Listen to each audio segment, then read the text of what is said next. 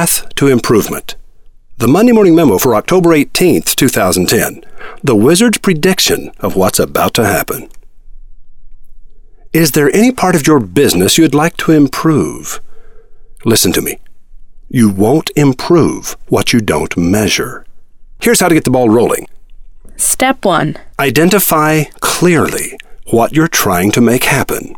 Step 2. Determine how progress might be measured. This is the hardest step by far. Step 3. Measure current performance prior to making any changes to create a baseline. Step 4. Implement a change you believe will alter the outcome. Step 5. Measure again and compare the results to your baseline measurement. Repeat steps 4 and 5 until satisfied. You've heard of consumer confidence, right? But did you know Reuters News Service and the University of Michigan established the original Consumer Confidence Index by 1. Measuring the mood of the American public in December 1964 and 2. Arbitrarily assigning that mood a value of 100. So in effect, when someone says, consumer confidence is up, or consumer confidence is down, what they're really saying is, here's how Americans are feeling compared to December 1964. I'll bet you considered the Consumer Confidence Index to be more authoritative than that, didn't you? The index was later revised to use 1985 as the new baseline because it was a year without peaks or troughs. The Federal Reserve looks at the Consumer Confidence Index when determining interest rate changes, and it also affects stock market prices. That's powerful stuff. So here's my point. Someone, let's call him Ralphie, got up one morning and said, we should monitor the mood of the public. Step 1 was completed in that single sentence. An objective had been clearly identified. Now it was time for step 2. How are we going to do that? I don't know. Want to just forget about it and go have a beer? No, let's ask around. Maybe someone will have an idea. Okay. They bumped into someone who said, the government's already measuring the gross domestic product, so why don't you just compare that to how much Americans are spending each month? Sounds good to me. And then a person who overheard all this said, you could ask people their opinion of current economic conditions. Okay, we'll add that in. And while we've got them on the phone, we'll ask them what they think the economy is about to do. Okay, here's what we'll do. We'll look at that gross domestic thing that first dude mentioned, and then factor in people's answers to our 2 questions.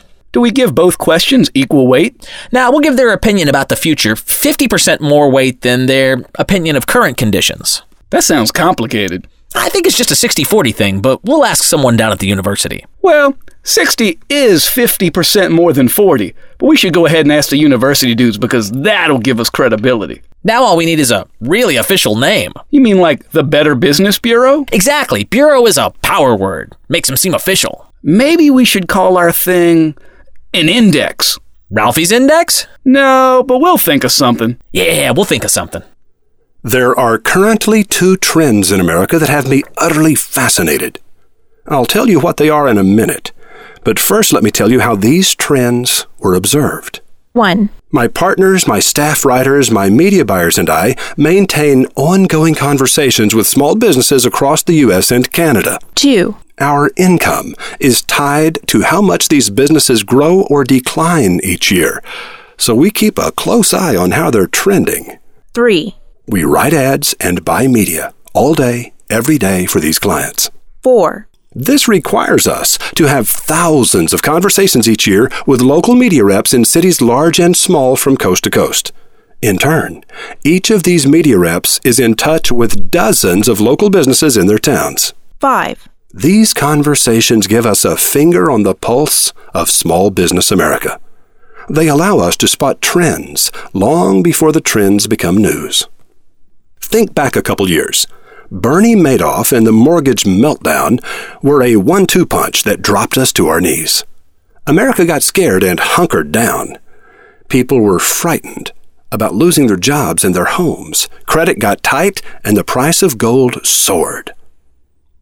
The worst now seems to be over, but strangely, the sales volumes of businesses aren't climbing at quite the same rate as public confidence. Here's what's happening. Trend 1. People are feeling more confident than they were a year ago. Quite a bit more confident, in fact. This confidence would normally indicate a strong Christmas. Trend 2. People have learned they don't need as much as they once thought they did. We're learning to live within our means. Uh-oh, these are conflicting trends, and both of them are strong. My gut tells me these trends will cancel each other out, and Christmas 2010 will look a lot like Christmas 2009. Focused business owners, those who keep a sharp eye on the ball, will be slightly up over last Christmas. Average business owners, and those unlucky enough to be in small communities that experienced the loss of a major employer, will be flat to slightly down. Powerful trends are afoot, but I don't think there will be any strong indication of those trends this Christmas, because they sort of cancel each other out. Weird, huh? Now all I need is a catchy name for these observations and a university to give me credibility. Roy H. Williams.